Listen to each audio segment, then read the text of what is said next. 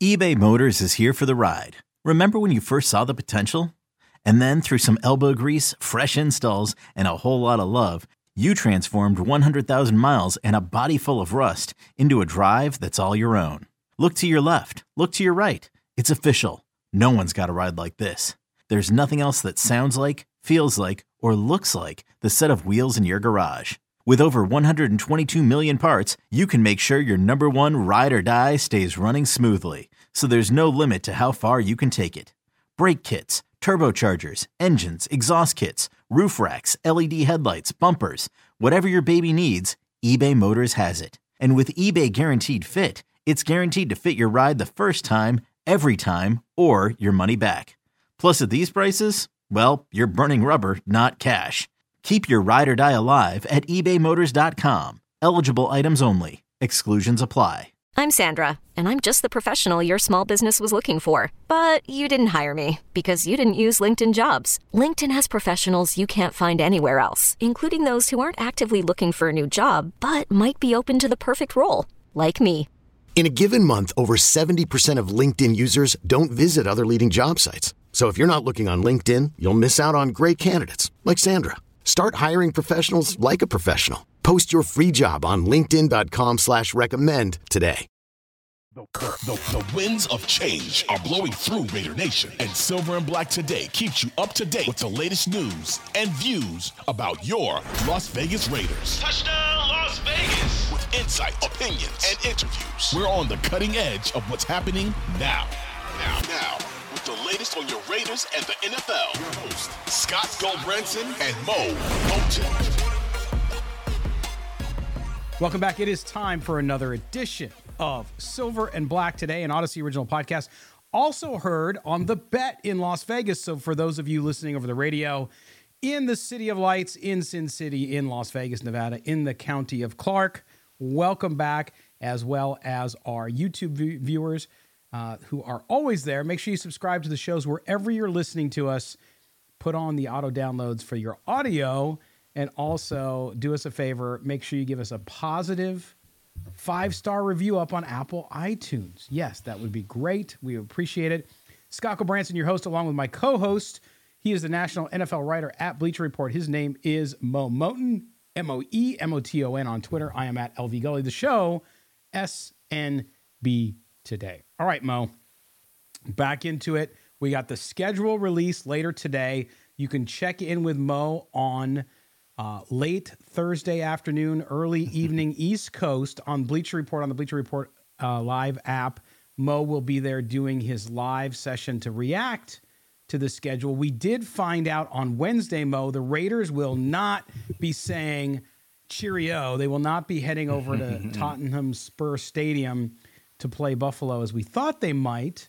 So they escape the international game, but their schedule's coming out. This is always interesting because we know the teams they're playing, but as we talked about on Tuesday's show, now we'll find out what time of the year they play in cold weather cities and sort of how the games line up. So you can start to see patterns and at least take a look at it and say, hey, is this something the Raiders can get through? Do they have a gauntlet like they had last year? Right. The other thing that a lot of fans were excited about was the fact that the Raiders don't have to travel all over the world as they play through the 2023 season. I believe they're 13th in miles traveled for the season. So in recent years, the Raiders have been, I believe, top 5, top 3 in traveling miles, going cross country to the East Coast, going, other across the pond, whatever the case may be. This time they're in the middle of the pack, which is, I guess, a fair average for them considering what they've gone through and had to be road warriors in past years. So that's something to be positive about. But again, we'll see where the cold weather games fall. And I know that doesn't really have a narrative as much with Derek Carr now in New Orleans with Jimmy Garoppolo. He played in San Francisco, but still you got a team that's playing indoors on the West Coast in 130-degree weather in August.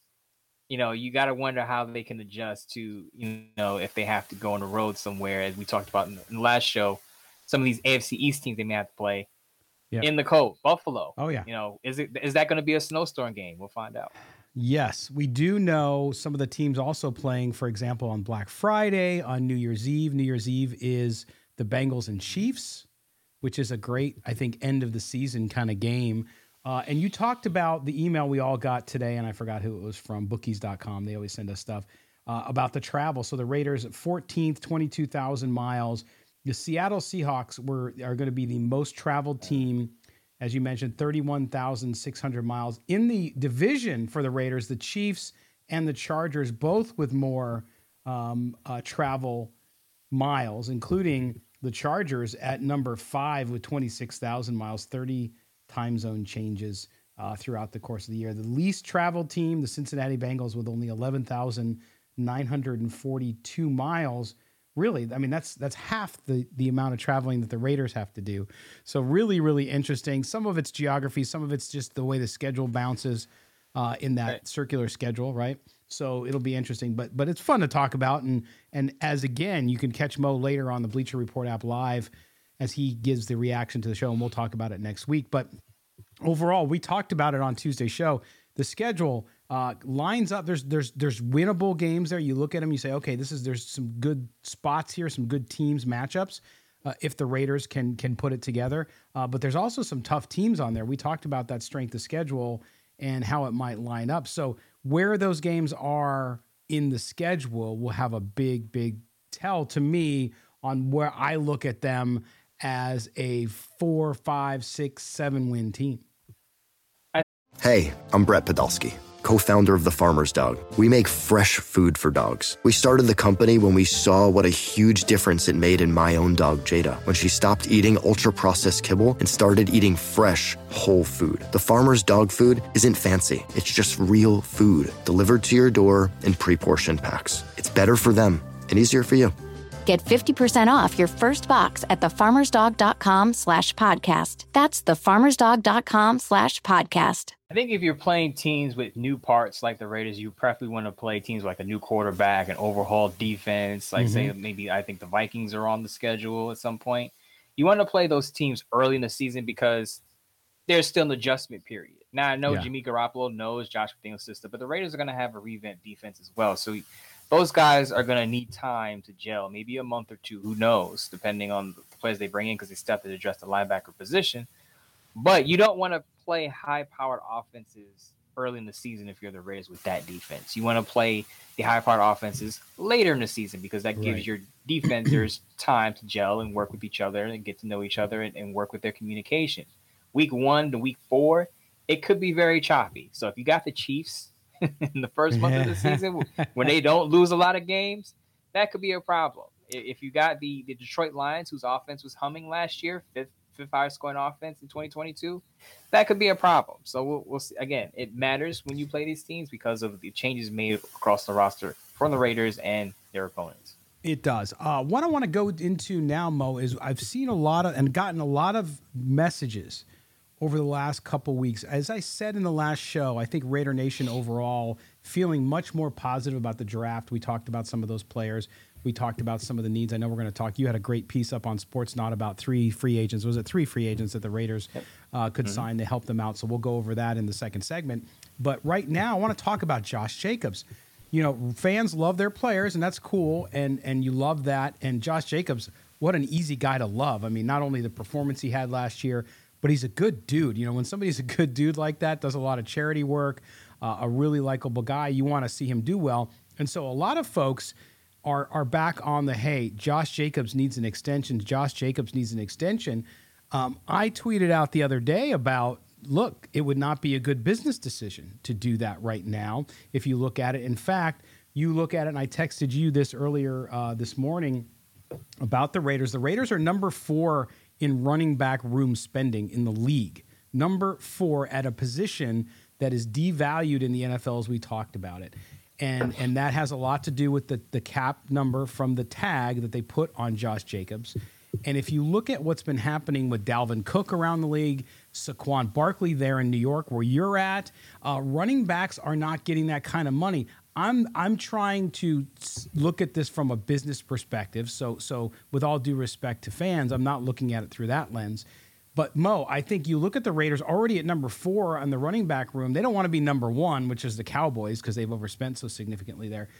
But if you look at that situation, It would not make any sense for the Raiders to extend Josh Jacobs, no matter how important he is at this point in time, and he was last year, to their offense. I think it is important not to look at this as a personal decision. Correct. It's a business. Exactly. It's a business decision. It's not to say that they don't value Josh Jacobs, but as you just went through the names, running backs just aren't getting paid. And I don't think the Raiders are going to be rushing to pay their running back, even though he won the rushing title in 2022, even though he was voted a team captain by his teammates. And that's very important. I think that's something to note.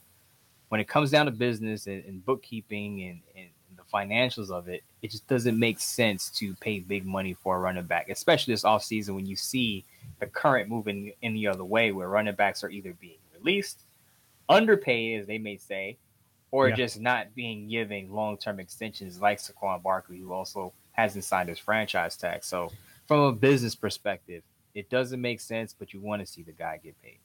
Yeah, of course you do. I mean, and again, he's such a likable guy, and he's a hell of a player. And so you think to yourself, well, simple logic would say this guy means so much to this team. How can you not pay him what he's due? And the reality is, because I always look at it, you look at the real estate market. If I roll up on a house, it's a beautiful house. It's spick and span. It's great. It's the right size.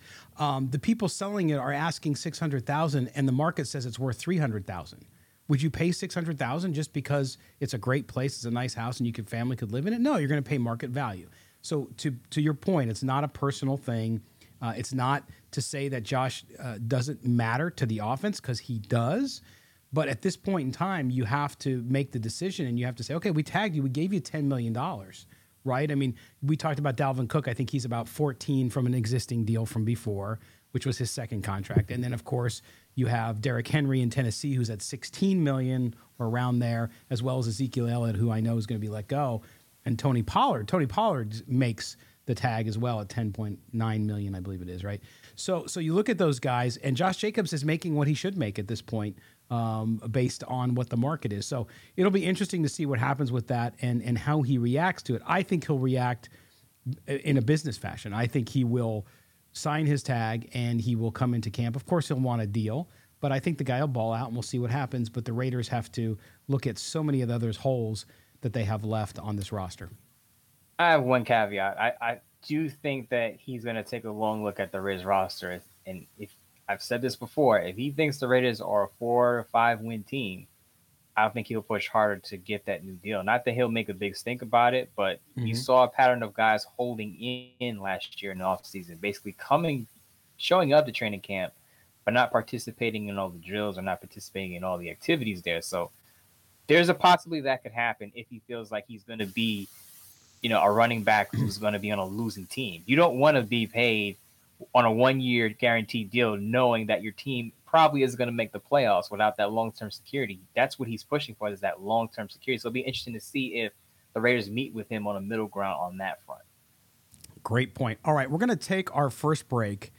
When we come back, Mo, I got so many contacts from people who love the last shows. We started talking about free agents that were maybe still available that the Raiders could bring in because they have a hole at linebacker. They still have holes all over the place. And so we talked about that. You went off to Sportsnaut for your column this week and wrote top 3 guys that you'd like to see the Raiders or could help the Raiders. So we're going to go into that when we come back to make sure we give our listeners what they ask for. You're with Mo and Scott here on Silver and Black today at Odyssey Original Podcast. Don't go anywhere. We're coming right back.